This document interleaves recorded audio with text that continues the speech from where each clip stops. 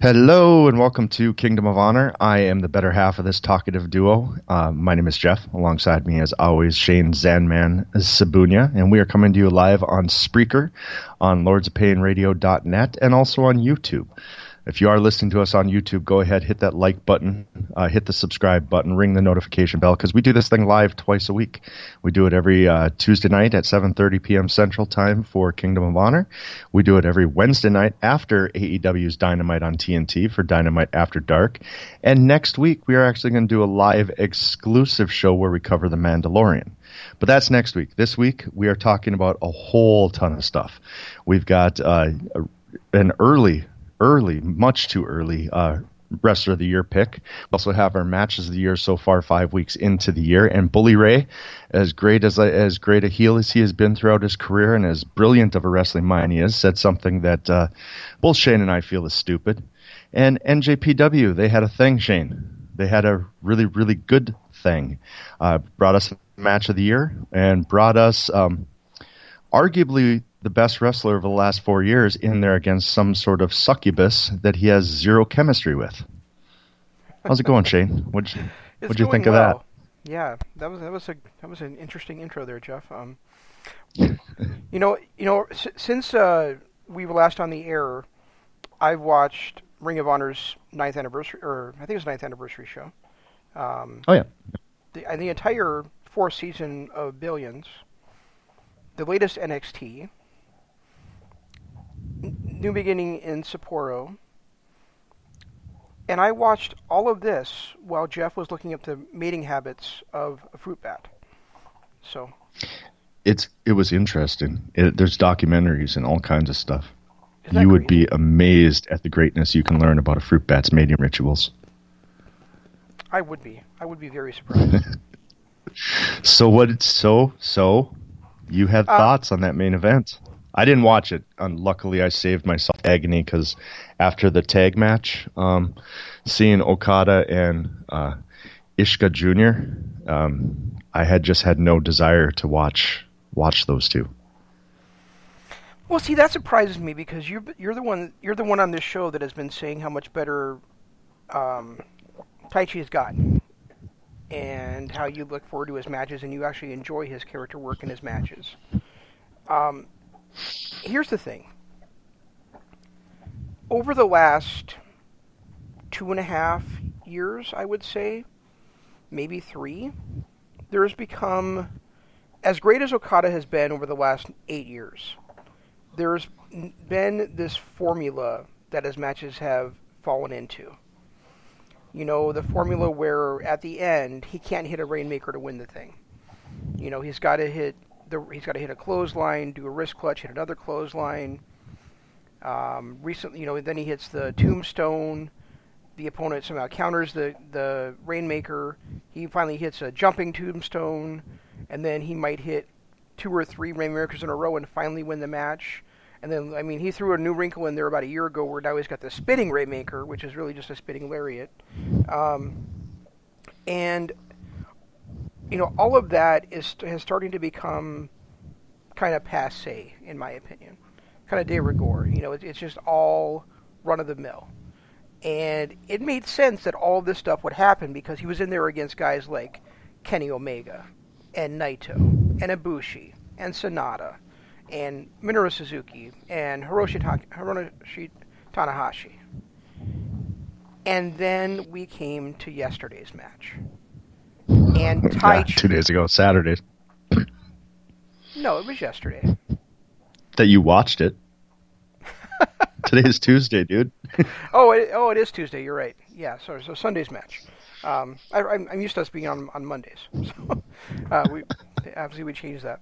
But then we come to Sunday's match. This weekend's match against Taichi, and Taichi, like you say, has been improving over the last couple of years. He's still not great. He's not somebody that I'm going to look forward to his matches. He's not somebody whose matches I typically enjoy. But yeah, he's been getting better. But we're talking about a guy who has had two never open weight title reigns where he defended the title once each and lost. We're talking about a guy who has just recently rose up from the cruiserweights or the junior heavyweights about two or 3 years ago. We're talking about a guy who he's basically like a cross between, like you said, Iska Jr. and maybe Suzuki Jr., where it's just, cheating all the time. He's still Bizarro Tanahashi to me, and I still can barely stand the guy.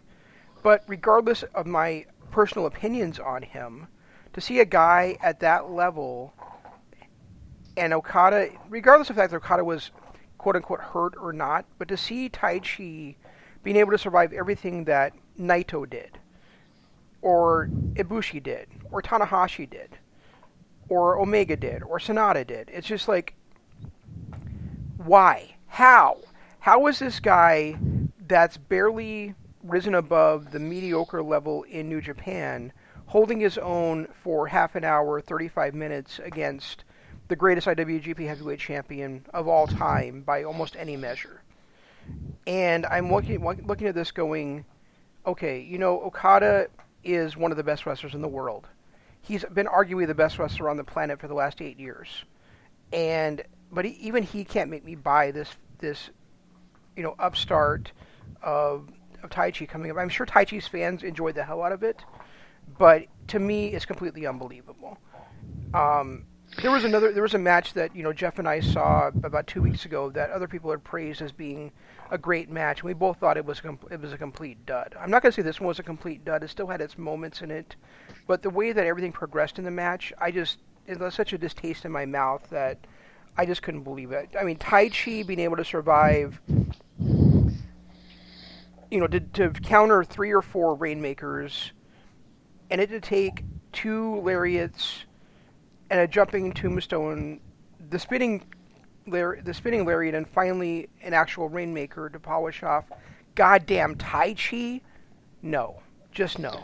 Well, this is one of the dangers you and I have talked about before. And like you, I watched just an unbelievable amount of wrestling. And one of them, the Ring of Honor 9th anniversary show, we're going to discuss. That's going to be exclusive for our Patreon members. So that'll hopefully be up tonight, patreon.com/King of Honor. I'll give you more details on that later. But I watched a lot of the New Beginning shows. Kind of cherry picked the ones I could. I had my kid all weekend, so I couldn't watch, 8 hours of wrestling. And, I did watch the tag match with Iska Jr. and Suzuki against Mox and Okada. And the one thing that I noticed from that match was that there just wasn't any chemistry at all between Okada and Taichi.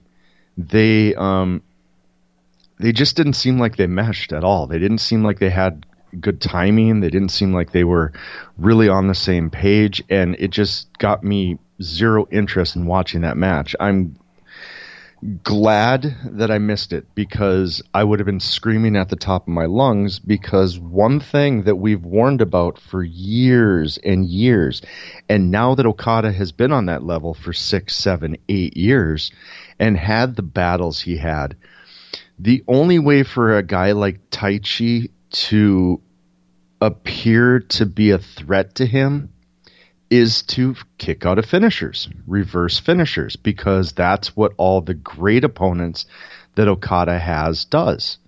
The problem is with Taichi, he is not that character. They should have, maybe storytelling-wise, maybe he should have stayed away from the Rainmaker, maybe used that only one time to end the match, or how about this?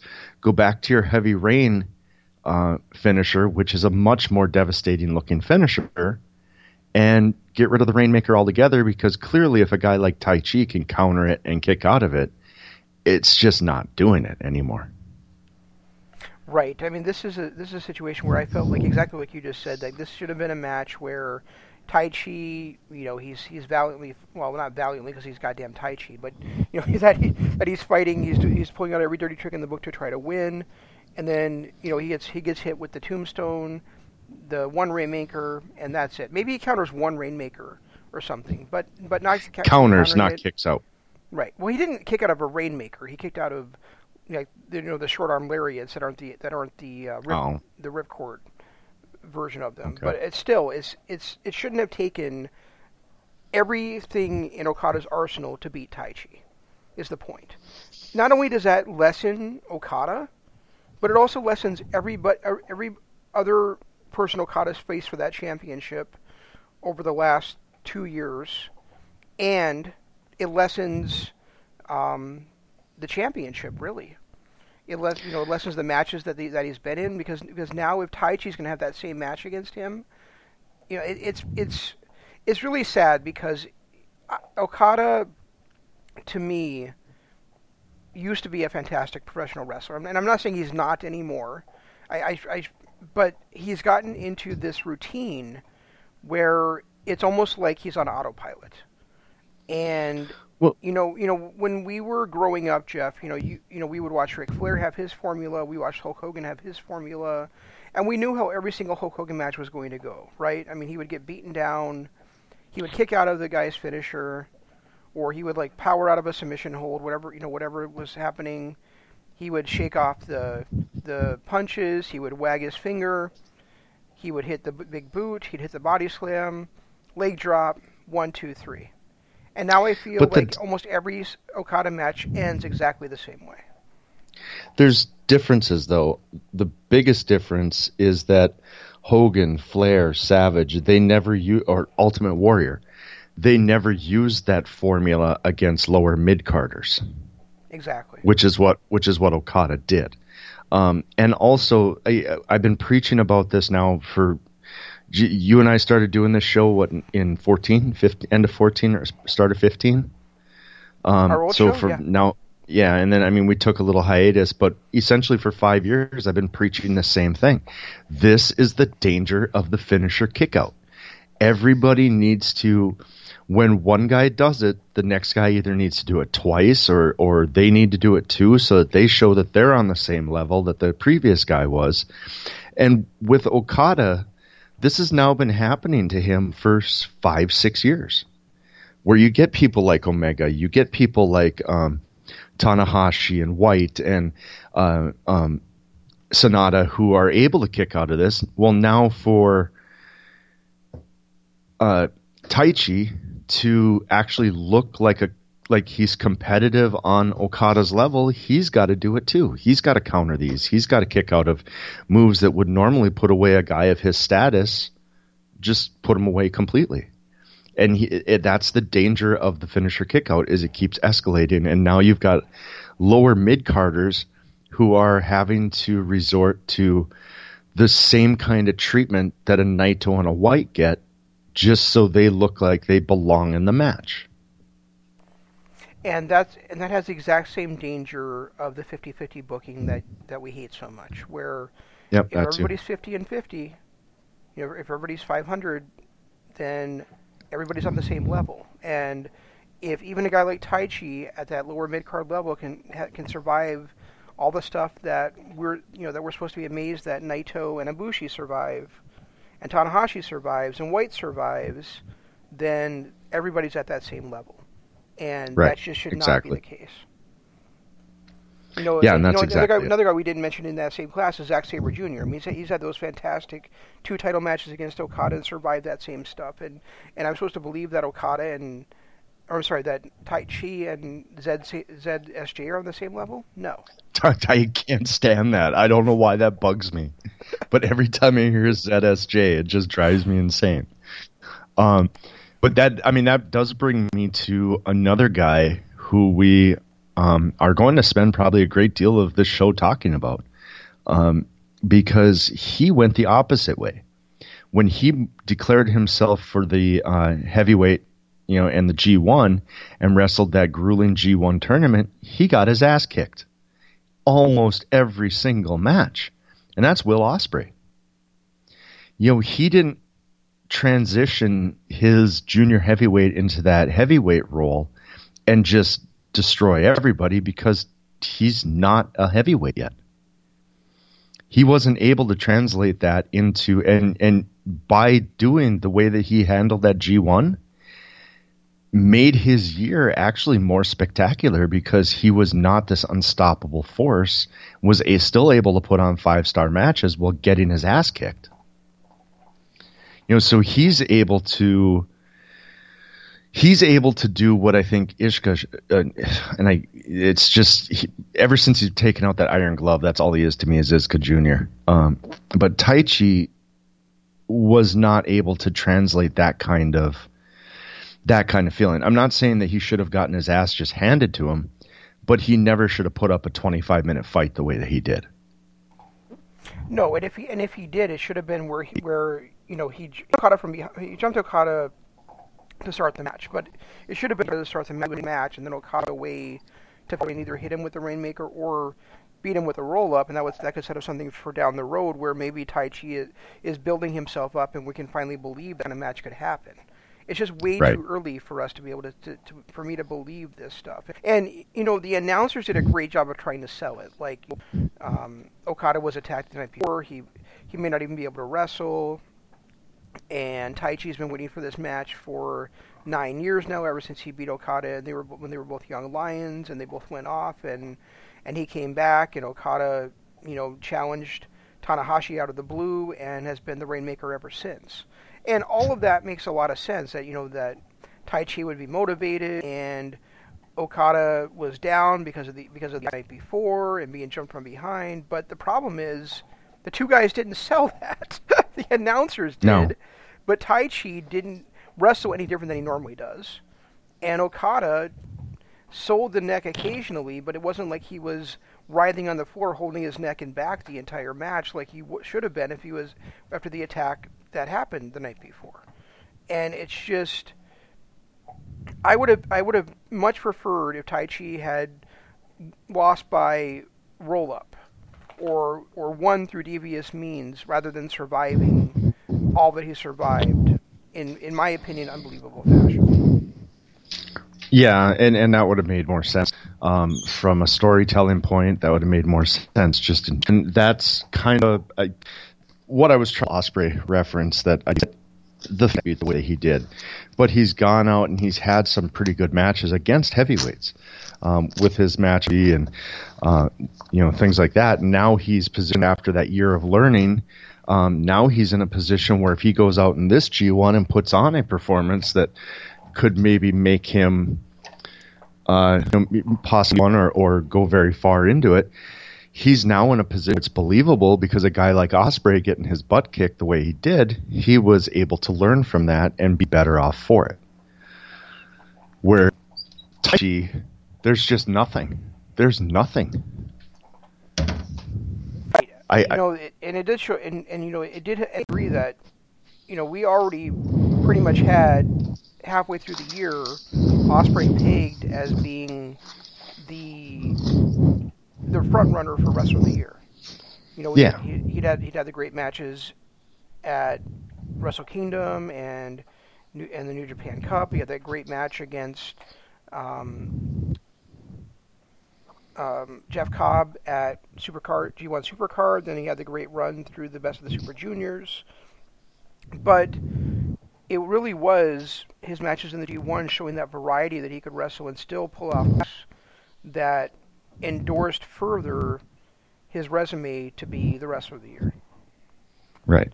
And now, like you said, I don't expect that he's going to go in the G1 this year again. He is going to go into the G1 again this year. What I don't expect he's going to go in the G1 and completely dominate. This year, I think he had 3 wins in it. Next year, he'll probably 5. The coming year, he'll probably have 5. It's not like he's going to go from 2 wins in the G1 to being in the main event of Wrestle Kingdom next year. They'll bring him along slowly, and he's going to improve his record as a heavyweight. Maybe he'll get the Never title again. Something like that. It's not going to be where all of a sudden he's challenging the top guys and almost beating them. I don't believe he'll win the G1, but I could definitely see him in the finals and having it be believable. Where if he had been in the finals last year, even with the amazing run he was having, for him to win heavyweight and go to the finals of the G1, that would have done more to hurt him than anything. What he did was he went out there and he put on gutsy performances and took his ass kicking like a man and learned from it. So now for him to go out there and take what he learned last year and maybe make it to the finals or, maybe be tied for the leader at the end of the block, whatever, that would make sense. And I would be okay with it because that would be something that he would have deserved. Right. I mean, he might even get the kind of look this year that ZSJ did.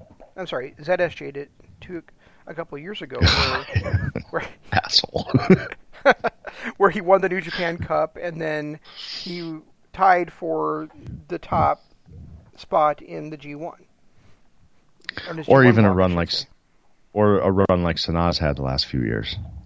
Right. Right, where he's had very impressive maybe runs. Ospreay will get in the finals of the G1, the New Japan Cup, and then be, up there amongst the leaders in the G1, something like that. It's going to be a slow build, but I do think eventually he'll be in that top 4-5 spot. But he's also not walking into against the face of the franchise and putting on a showing like should be reserved for people much, much higher on the card than him, like Taichi did. And that brings us to ZSJ and Ospreay who put on probably, I would say, my number 3 match of the year so far. I think I've only got 2 matches that are ahead of it. Yeah, I was thinking about that this afternoon too, and I think that's where I landed too. Is that it's my 3rd favorite match of the year. It was phenomenal. That is, and we can kind of tie in our wrestler of the year too, because Shane and I had a pretty decent discussion about this earlier. Is he was like, well, who would your top 5 be? And honestly, it's too early to have a top 5. But if I were to put anybody in a top 5, and definitely at my number 1 spot, and definitely my wrestler of the month, it's Ospreay. Will has had 2. We're 5 weeks in. He's had 2 5+ star matches. Exactly. Which is there's nobody on his level. There's nobody. And I mean, granted, he's been in there against 2 amazing wrestlers who deserve credit too. And ZSJ had, a 5 and a 4-star match. We've had Takahashi, who's just been on fire since he's been back. So, and a 5+ star match against Takahashi. It's not like he's been in there against schleps and elevated them, but he's been in there against people that he's been able to work 2 different style matches now and give us 2 5+ star matches. And 2 matches where we felt emotionally connected the entire way through both of them too.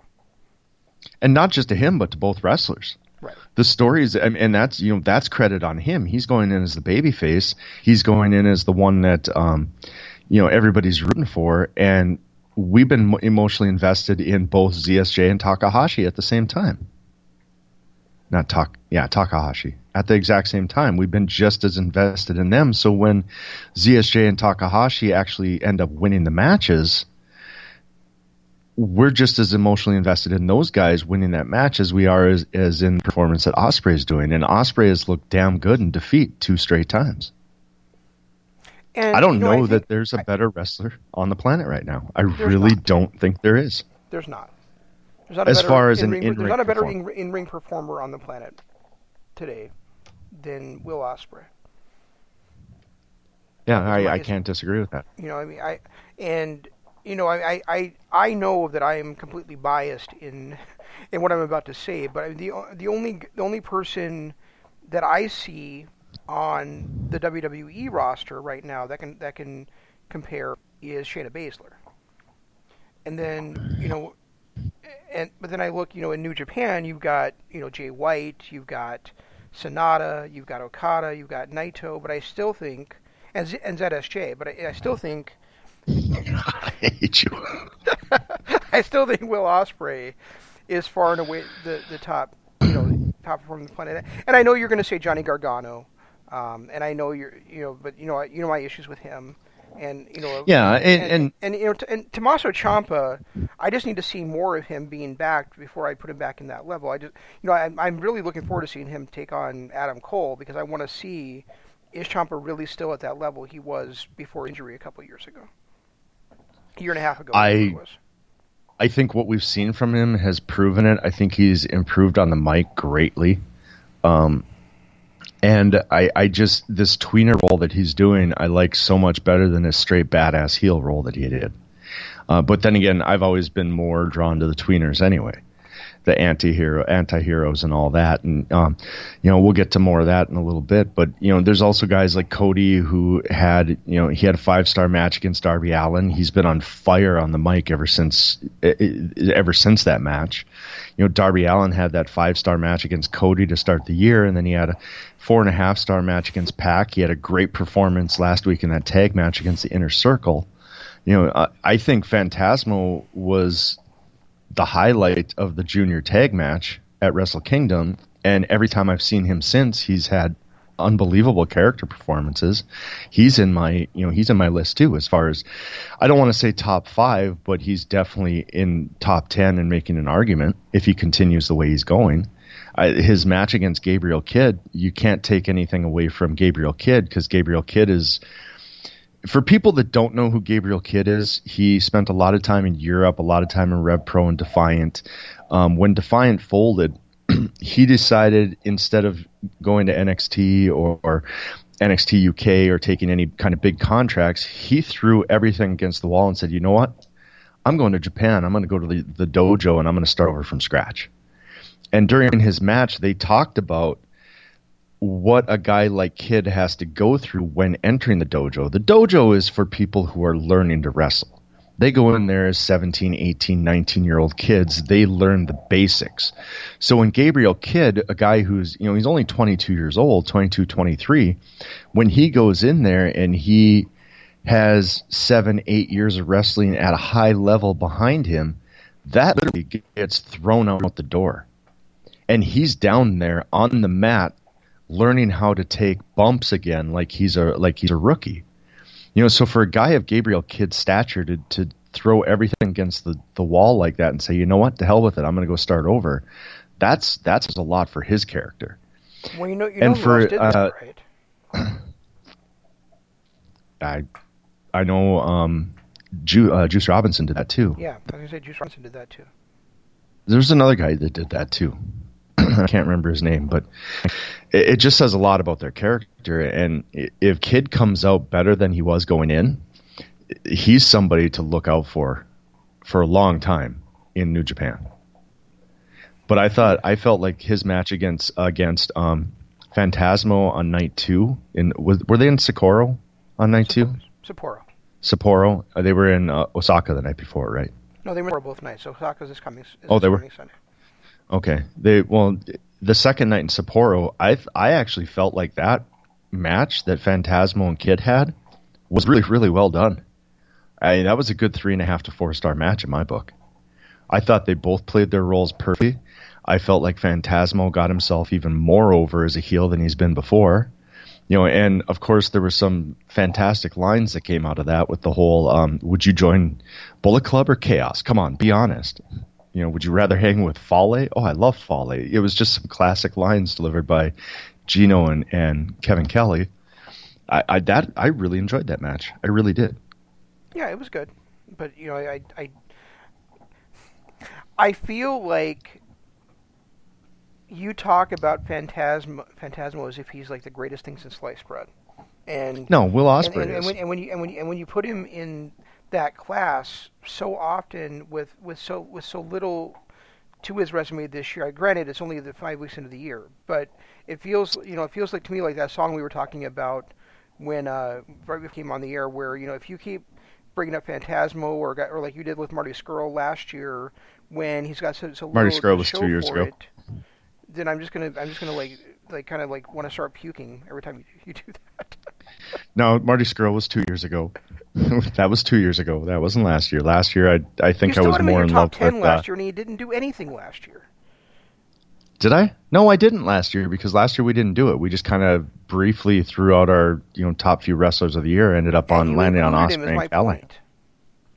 It's possible. I don't remember. I don't remember last week. And to me, Marty Scurll, like he had that great match against Aldis. He had that great ladder match at G1 Supercard, but those were both in the first 4 months of the year, and then nothing else since then. Well, and that's just what I'm saying, is right now it's really too hard to call. And if I'm going to go off best performances I've seen, Cody's in there just because of how great he's been on the mic, and you've got to throw MJF in there too. Same reason. Has MJF even wrestled this year other than his little roll up against Diamond Dallas Page? He's been. He won that. Wait, was that the end of last year? I was going to say the Diamond. No, he won the Diamond Ring. Yeah, that was the end of the last year, wasn't it? Yeah, that was last year. Yeah, but I mean, he's been. I can't remember him having a singles match yet this year, but maybe he has. He's been on fire on the mic, just like Cody. Cody has that one match against Darby Allin that was great, especially for a TV match. It was really great. And then you've got people like Omega, who's had fantastic matches, but they've all been in tag matches, so we haven't really gotten to see what he's capable of, or what where he's going this year, or how he's going to be in those matches, because all he's done tag matches, but he's been on fire in his tag matches. So it's 5 years in, it's really too hard to really say this what a top 5 or top 10 would be. I mean, we kind of talked about it today. 5 years is a long time, dude. 5 weeks. Jesus. 5 weeks into the year. You've got, we can both agree that Ospreay is the best wrestler on the planet right now. He's had 2 5+ star matches. Nobody's been on his level, and he's done them both in losing matches where even though he's in there against top-notch performers, we felt just as great that Takahashi won it as Ospreay's performance. And same thing with ZSJ. ZSJ had that 4-star match at Wrestle Kingdom. He had this 5+ star match against Ospreay. Naito had that 5-star match against Jay White, and then a 4.5-star match the next night against Okada. Okada had that 5+ star match against Ibushi, and then that 4.5-star against Naito. Jay White had so wrong about that still. About what? Naito and Okada is the match of the year so far.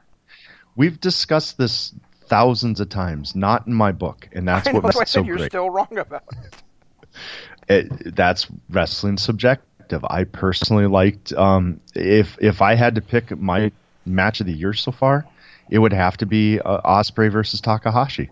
Would be my number 1 right now, and nothing has changed it. Nothing has come to that level of emotion that I felt during that. Before we get too far into the weeds on this, it is something we definitely want to talk about. But I also want to say that there was another match that happened this weekend that's also in my top 5 matches of the year so far. And in order to say that, I'm going to first list off what my top 5 is this year. So I only had one from this weekend. So number 1, I already said, was Naito versus Okada. Number 2 is Will Ospreay versus Hiromu Takahashi. Number 3 is Will Ospreay versus ZSJ. And number 4 is Eddie Edwards versus Michael Elgin from Hard to Kill.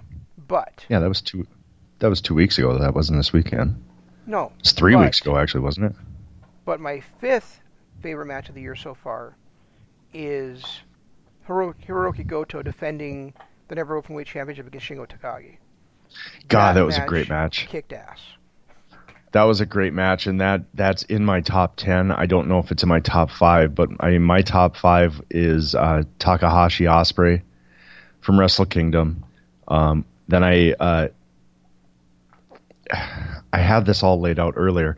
I'm just going to not give them in any order, but it's White versus Naito from night 1, Okada Ibushi from night 1, the Ospreay match that we just saw against ZSJ, and then for me right now it's a toss-up if we're allowing tag teams in this because it's so close into the year, DIY and Mustache Mountain. If we're not, that Fatal 4-Way from when Devlin won the Cruiserweight belt would be my number 5. Yeah, I had a hard time not putting that one in there too. But it depends. I mean, if we're going tag teams, that DIY Mustache Mountain was a perfect damn match.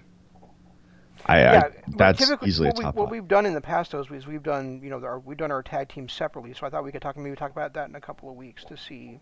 Oh, okay. Then I'm going that Fatal 4-Way. Yeah. Okay. Yeah, and some of the other my top 10 too. Some of the other ones too. some of the other ones too that aren't in that top 5. I mean, that I absolutely loved the Cody versus Darby Allin match from the first episode of AEW this year. I loved that Shingo Goto match, which is hard for me to say because I've never loved a Goto match ever in my entire life. I loved that.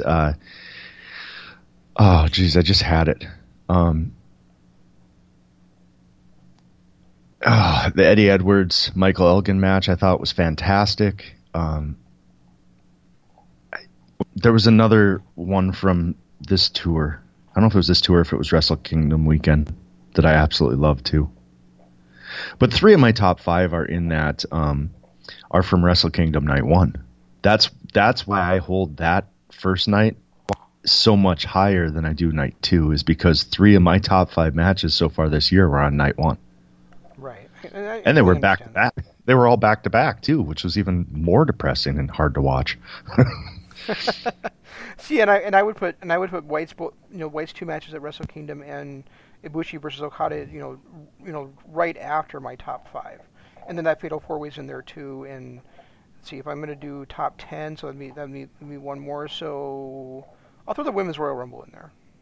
If we're going to count that as a match, I'm not sure how we're going to do that, but yeah, well, I mean, we'll figure it out. But I love that Women's Royal Rumble. So yeah, I mean, my singles matches right now, mainly all of them are coming from New Japan. It's every show they put on has had one. Shingo Goto, which was phenomenal. You had 2 Ospreay matches, the only 2 Ospreay matches. That's my 1 and 3. I absolutely loved Okada versus Kota. I thought that was just fantastic. Jay White versus Naito, I thought was the best of their little series. Even better than last year's little character performance that they had. I thought this one was better done in the ring. This seems seemingly is New Japan's year. AEW is putting on some fantastic stuff, but they've got a lot of work to do to catch up to what NJPW has done so far this year. Yeah, and really, I mean, honestly, they've got a big show coming up. I'm expecting. We already know we're going to get that emotional battle between MJF and Cody. It's not going to be a technical classic, but it's going to be a hell of a war. And and sometimes that's all you need is a hell of a war between a couple of guys. You're going to have that world title match between Moxley and Jericho. You're going to have most likely Page and Omega defending against the Young Bucks. Yeah, that's where I was going with that too. And then whatever Rio and Britt. Yeah, Rio and unfortunately. Britt, and or maybe it'll be Rio and what's her nuts.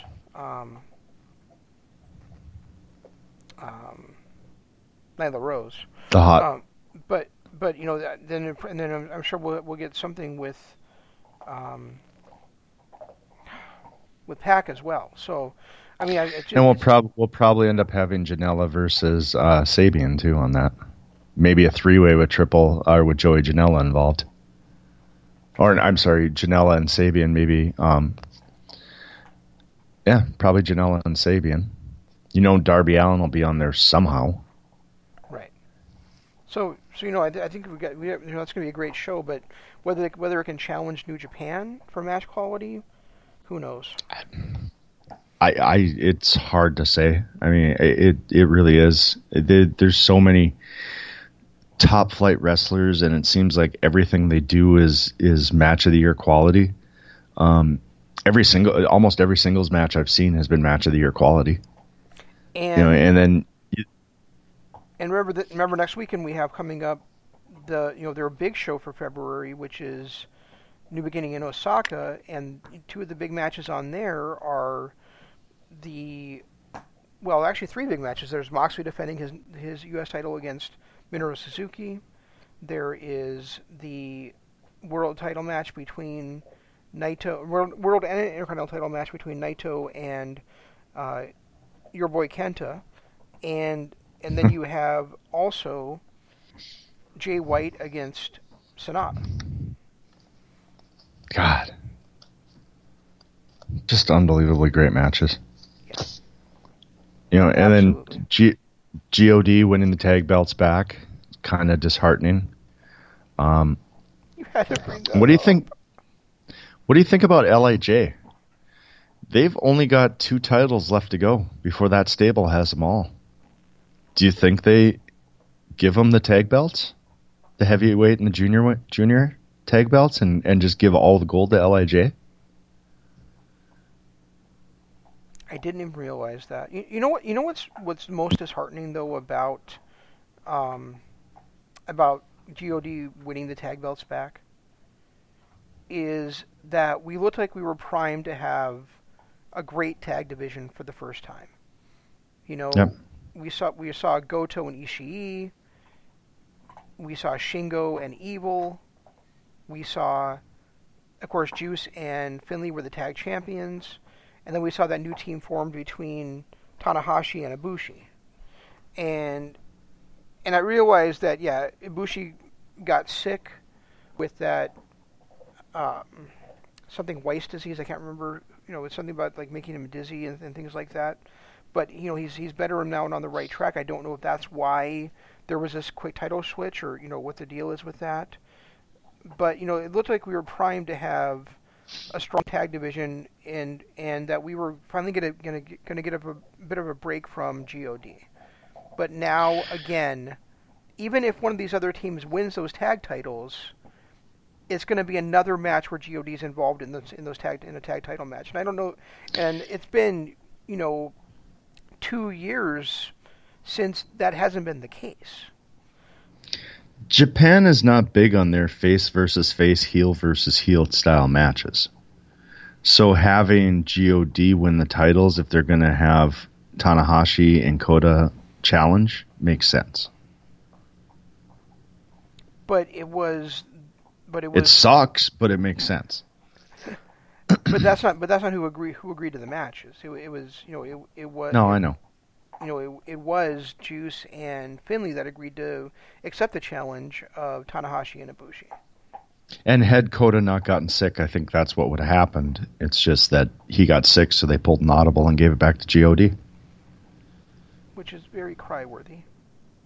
Oh, I'm not going to lie. I'm sick of God being the heavyweight title holders. But I would love to see maybe Evil Sonata team up again and have Takahashi and Bushi go after the junior and just have all the gold in LIJ. I don't think we've seen a stable hold all the gold since DX did it. Yeah, we don't need that to happen. I would love it. I want to see it. I want to see more than Tetsuo and Shingo 2 belts. The other thing is that this is the 3rd straight year now where God has lost the tag titles at Wrestle Kingdom to the World Tag League winners, and then they won the title back on either the first or second title defense of the tag champions. No, Sonata and Evil, their first run held at 6 months. But it was But remember, Evil was hurt for like 2 or 3 months of that. Oh, possibly. I guess I don't remember that. I just know that they lost it at Dominion, granted back to God, but... Which was exactly my point. They lost it back to God in their second defense. Yeah, all right. Makes sense. Still disheartening. I'm not going to lie, it sucks. The other thing we wanted to talk about, and Jeff touched on it briefly, was Not My Dog's Barking. They're probably more entertaining. But was Bully Ray's comment this week, and I think some of the stuff we talked about tonight actually kind of leads into that.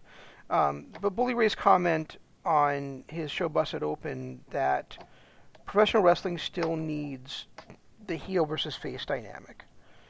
And my position and Jeff's position has been basically that no, we don't need heels and faces. We need antagonists and protagonists. And anybody who is a real life, true to themselves character should be able to fill either of those roles at basically any time. And I think some of the stuff that we saw this weekend, it was great, in a sense, great character work. Like I'm not a big fan of Tai Chi, and I didn't like the way that mmatch played out. I made that clear earlier. But Tai Chi could still be considered to be a compelling character for those who are willing to buy into his story, who are fans of Taichi, because here's a guy who, yeah, he's a bad guy from my perspective. He's a bad guy from a lot of people's perspective, but he also kind of had a point where he was the one that was overlooked when he was the one that when he had beaten Okada right before they both went on excursion. And yet when they come back, and he was the one that was supposed to have the higher prospects, Okada's the one that wins the title. Okada's the one that goes on to superstardom, and so now he wants his revenge because he feels like his career was robbed from him. On the other hand, we have two other guys that are flip sides of the same coin in ZSJ and Will Ospreay. You know, they're both fantastic wrestlers. They're both fantastic British wrestlers. Ospreay is a phenomenal aerial performer who has learned to adapt his style to the ground. ZSJ is... I hate you. is a wonderful submission performer who also is a great technical wrestler and really knows how to, put things together to make his opponent stretched out in fantastic ways. And both guys are obsessed with being the British heavyweight champion. The difference being that while ZSJ has become almost synonymous with that title, Zack Sabre Jr. has been the greatest British heavyweight champion of all time. Will Ospreay has yet to even get a taste of what it's like to be that champion. And I think that those stories that we saw play out is like, yeah, ZSJ is a jerk, ZSJ is a bit of an asshole, but he also has that confidence because he has been that guy, and he's easy to root for in that sense because he's a winner and he goes out there and he performs every time out. And I don't think there's anything, and I don't think that him being a out and out heel would have made any difference in that match. It's still simply two guys going out there kicking each other's butts, and ZSJ stealing victory from the jaws of defeat, and Ospreay filing yet again to his nemesis. The thing I like about ZSJ's performance too is he showed some of that, not necessarily high flying, but his athleticism and speed, which is not something that's been really commonplace with a ZSJ match. But against Ospreay, he stepped it up and showed that part of his game, which made the match even better. Yeah, and those brutal kicks he was doing to Ospreay too were just like, Ospreay could not avoid those PKs. No, he couldn't, and they look brutal. Yeah, they did. Almost as brutal as the word ZSJ is to your sense. Oh, I hate that. No, I mean, Bully Ray, I'll give him credit. He is one of the most brilliant wrestling minds ever. He's had two phenomenal heel runs. His run as the leader of Aces and Eights in that TNA heavyweight champion was one of the best heel runs of the past decade. And then he had that great run in Ring of Honor where he was. I didn't like seeing him in the ring, but his mic work was beyond amazing. Everything he did was fantastic. He was very good. So, you get a guy that's that respected, a guy with that brilliant of a mind, to say something like that almost hurts because it seems more like he's living in 1999 than the modern day world. The modern day world, we don't care about who's a dastardly. It's not like it was in the 70s and 80s where we bought into the characters who were evil as actually being evil. Now we know their backstories, and seeing them badmouth the other guy's mom or hit on their wife, that stuff just isn't as believable as it would have been in 1995. So we don't need that horrible heel. a tweener can come out and do the same stuff. He can play the protagonist. They can have a blood feud and attack each other in the back, and let the fans decide who they want to cheer for. And there's been so many anti-heroes throughout history that have been able to pull that off. Both The Rock and Steve Austin, they weren't faces, they weren't heels, they were anti-heroes. That's what made them so popular, was once they became that anti-hero type character. That's what DX was. DX they weren't a face faction, they were heels through and through. But once they started getting cheered, they maybe eased up a little bit on their heel tactics, but they were still dirtbags. LIJ is a perfect example of that now. These guys are not good guys, but they're cheered. They're the anti-heroes. They're the ones that aren't the faces that is Chaos. They're not the heels like Bullet Club. They're the guys that are in between. And they can go against anybody. And that's what this world, and here I'm saying that when two of my favorite characters are just complete douchebags in Jay White and Sami Callihan. But I don't know if Jay White's character would work as a tweener. I think he's talented enough to pull it off, but I just don't think that this world needs to live by the heel and face persona that it has for the last 30 years. Yeah, saying that guys that you love are great at being heels doesn't take anything away from the fact that we don't believe that wrestling necessarily needs faces and heels. There's two different arguments. And it's not just professional wrestling either. It's other. We've become more the sophisticated fan of a drama or a comedy, for that matter, or any other kind of entertainment, can look at something and appreciate the character and appreciate complex storytelling and being able to decide for yourself who you want to cheer for. And we talked about this on our Jessica Jones series. How by the end of that season, we could easily make an argument that the big bad of the entire season was actually Jessica Jones. Well, I mean, if you look at just go ahead.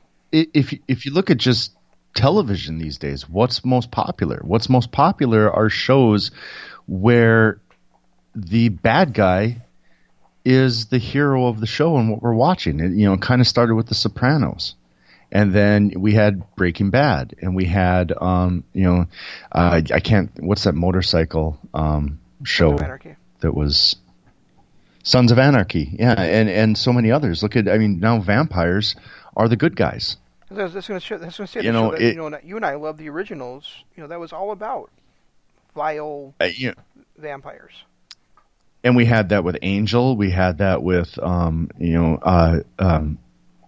Vampire Diaries and the originals. You've got so many of these True Blood's another one that glorified vampires and made them the heroes. There's so many other shows out there where what has typically been a villain throughout decades and decades are now who we cheer for. And there's the show that I love that I told you about today that you had never. I don't know if you've ever heard of it, but I know you've never seen it before. Called Billions, where your main characters are a billionaire stock investor, killing it on in the stocks, and the U.S. District Attorney who's trying to go after him, the U.S. District Attorney's wife, and they participate in sadomasochism together. And then eventually the father of the U.S. District Attorney, his boss, the Secretary of the Treasury, and then his underlings, it all comes together where there's no good guy and there's no bad guy, even though they work for the government and they're trying to take down this stock guy. They're doing it through underhanded means, and there's nobody you really should root for, so the show kind of lays out the story. It's like, okay, so are you going to root for one of these guys or not? But it still keeps you interested enough to keep watching it, whether or not you have a rooting interest or not. So right. So I just think that it's a little bit antiquated to say that wrestling has to continue having heels and faces to get over when some of the biggest shows on television were rooting for bad guys for what has typically been bad guys, and now they're the heroes. And like I said, I mean, the performances by LIJ alone proves that you don't need to be a heel or a face. And, it just... And here's the other thing. How many faces or heels are there on NXT right now? None. And it's the same thing with if you look at Okada's matches over the last 6 months to a year, has he played either a heel or a face in any of them? No, he's just Okada.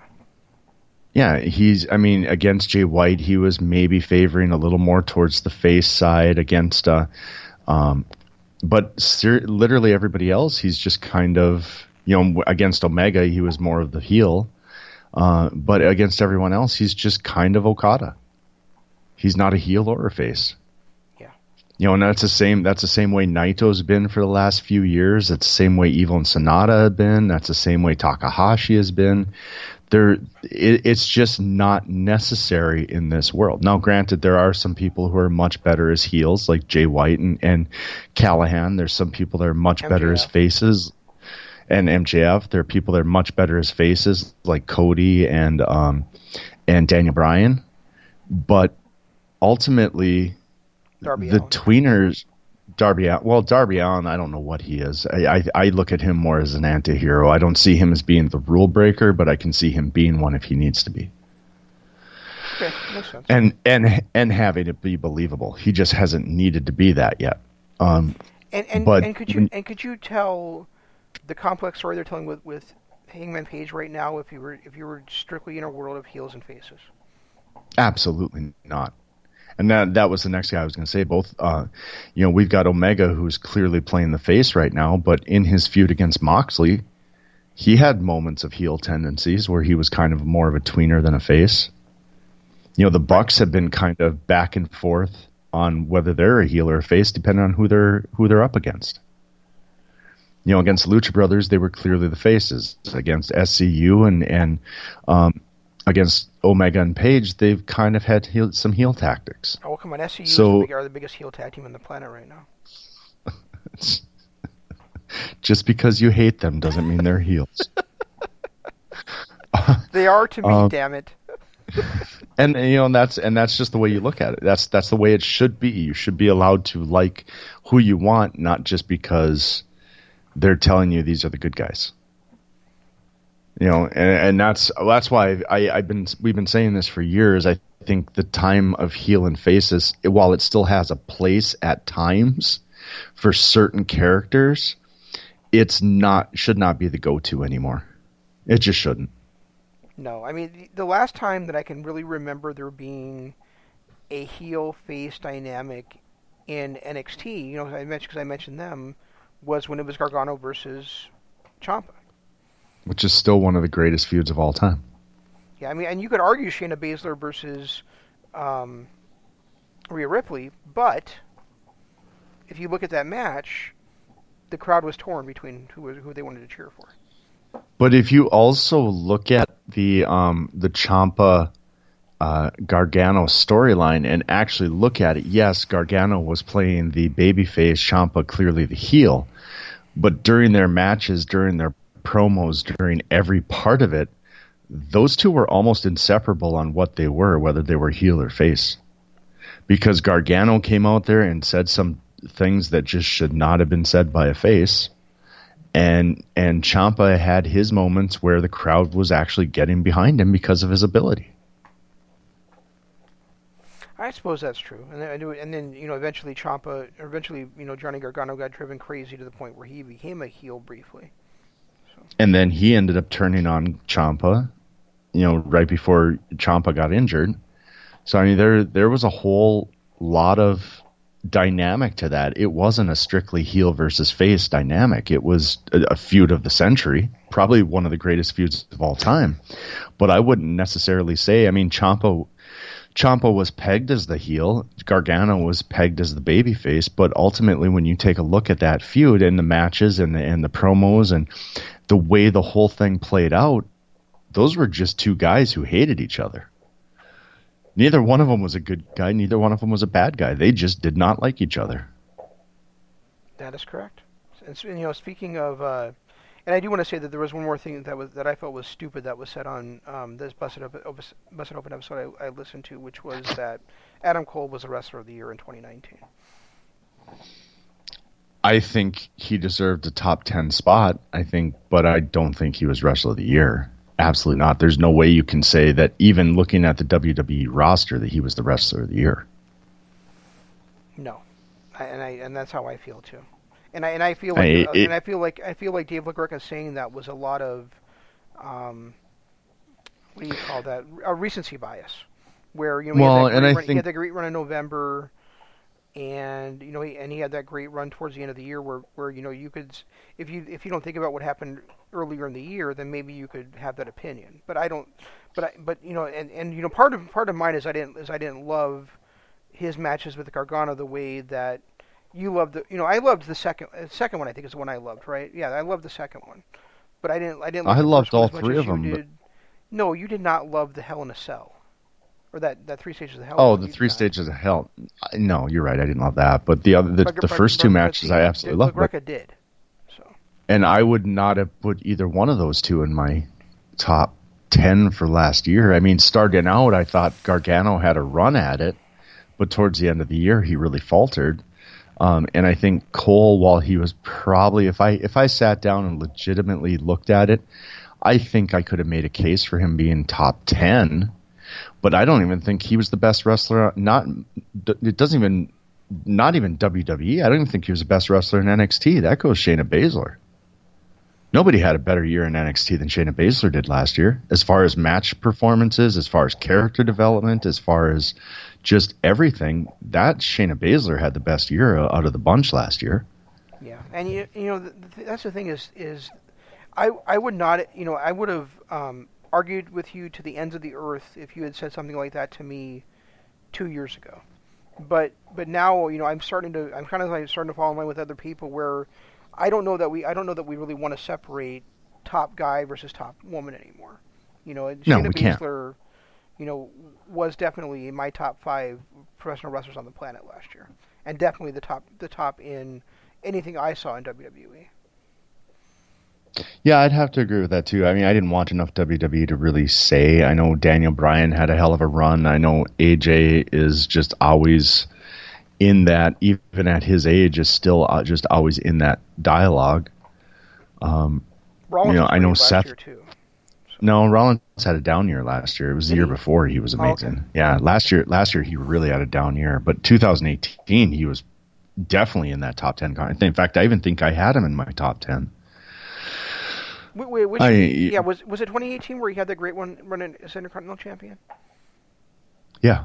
Okay. Last year he was Universal Champion and really had some duds, and he opened his mouth too much on social media, and just he had issues last year. Okay. Remember last year was when he said that he was that his checkbook was better than Will Ospreay's, so he was a better wrestler because of it. Yes, I do remember that. Yeah. So Rollins did not have a good year last year, but I mean, he's also in the conversation. Yeah, that's a good point. Fucking Becky Lynch. I swear to God. Now you're the one that said that. I didn't say that the entire show, and now you said it right at the end. Yeah, I slipped up a few other times too, but I swear to you, and I think I said it when we were watching it, when she entered that Royal Rumble, or when she entered that arena, I swear to God, Becky Lynch has gotten hotter over the last couple of years. I don't know what it is, but regardless, anyway, so it's hard to. Yeah, I can't agree with that. I'm sorry, Dave. I can't agree with Adam Cole being best wrestler in the year, wrestler of the year. You want to say top 10? I'll give you that. I'll even argue that he's the top 10 and be able to prove it, but not wrestler of the year. Not when you got guys out there like Ospreay and Callahan and Jay White and people like that. It's not possible. I could probably make an argument. There's 10 guys. I could probably make an argument. There's 10 guys in New Japan that had a better year than Adam Cole, but I'm not going to bother doing that. So. No, because that's just too much work, and we're already out of time. So, guys, speaking of the tag team we talked about a little bit ago. So before we say "see you later" to these people, Jeff, tell them where they can listen to us at. Wow, I haven't heard an "see you later" in a long time. Well, except for that's their right. So I guess I did just hear that last week. Yeah. Anyway, guys, if you're listening to us on Spreaker, we appreciate it. If you're listening to us on LordsOfPainRadio.net, also appreciate it. If you're on those sites, head over to YouTube. Listen to us on YouTube for this final closing seconds. Hit the like button, subscribe button, ring the notification bell. We do go live twice a week, and we do have an upcoming live exclusive YouTube special coming up next week as well. Patreon.com, that's where the money's made, because that's what keeps our... I'm sorry, I didn't really want to interrupt you here, but am I misremembering? We're not doing a live YouTube special Wednesday night, tomorrow night also? We are. I said twice a week. Twice a week we do it live. No, but I thought we were doing one for Eminem, YouTube exclusive. Oh, God. Are we? we can. Well, you mentioned the Mandalorian one, but I thought we had talked about we were going to do the new Eminem album as well. So. You are right. So I guess, hey, guys, we're going to do a live YouTube special tomorrow night as well. But regardless, patreon.com, that's what helps us keep the door open, because you can donate and help us pay the bills, keep the door open, keep bringing you content just by subscribing to a couple of different tiers. One of the tiers is all of our archives, all the way back to our humble beginnings back in 2014. With Excuse the Aggravation was what we called that one, and then morphed it into another show called The Realest Guys on the Radio, and now into Kingdom of Honor. You can hear us all the way back to then. And we also have a tier that gives you exclusive content. We do exclusive content. In fact, we're doing one right after the show, an exclusive show for our Patreon subscribers, Ring of Honor 9th Anniversary show. We do all kinds of stuff on there. There's we called it Wrecked with Wrestlers, which was basically a legacy series where we took a look at one wrestler's career, picked some matches that we really loved out of it, and we got 4 or 5 under our belt before we got derailed by Shane Helms, and then started on an extreme tour of ECW's early days and looking at all their specials and pay-per-views, and that kind of got put on hold so we could talk a little bit about Jessica Jones and some other movies and things that are exclusive on YouTube or on Patreon as well. And tonight we're going to start running through Ring of Honor shows as well. So lots of exclusive content. The only place you can hear it is on patreon.com/Kingdom of Honor. From Patreon, you can get to our YouTube channel, which is us right here, and you can also get to my Twitter, which is at RegiCoop. His Twitter, it's at ZanmanLOP. We use hashtag DAD and hashtag KOH for everything. And make sure you stay tuned to all the other LOP radio shows. Tomorrow, as Jeff said, we'll be going live with Dynamite After Dark, right after Dynamite goes off the air. We are your live reaction show here on LOP Radio and the LOP YouTube channel. And also tomorrow is Sports Entertainment is Dead. I think there's maybe 1 or 2 more weeks of that show before it goes off the air for good. On Thursday, we have MSLOP Radio Adventure. On Friday, no more Right Side of the Pond, but we do have NWA Power, the Legacy Series. And then Jeff and I will be back with you next Tuesday, again, we're talking about New Beginning in Osaka. So... And that's whatever else Bully Ray says. Well, I hadn't listened to Busted Open for like 2 months or 3 months, so I kind of wanted to tune in and see what he thought, and boy, am I glad I did. Yeah, give us a half hour.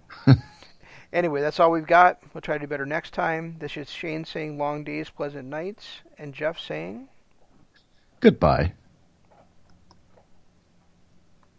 G1 Climax 27.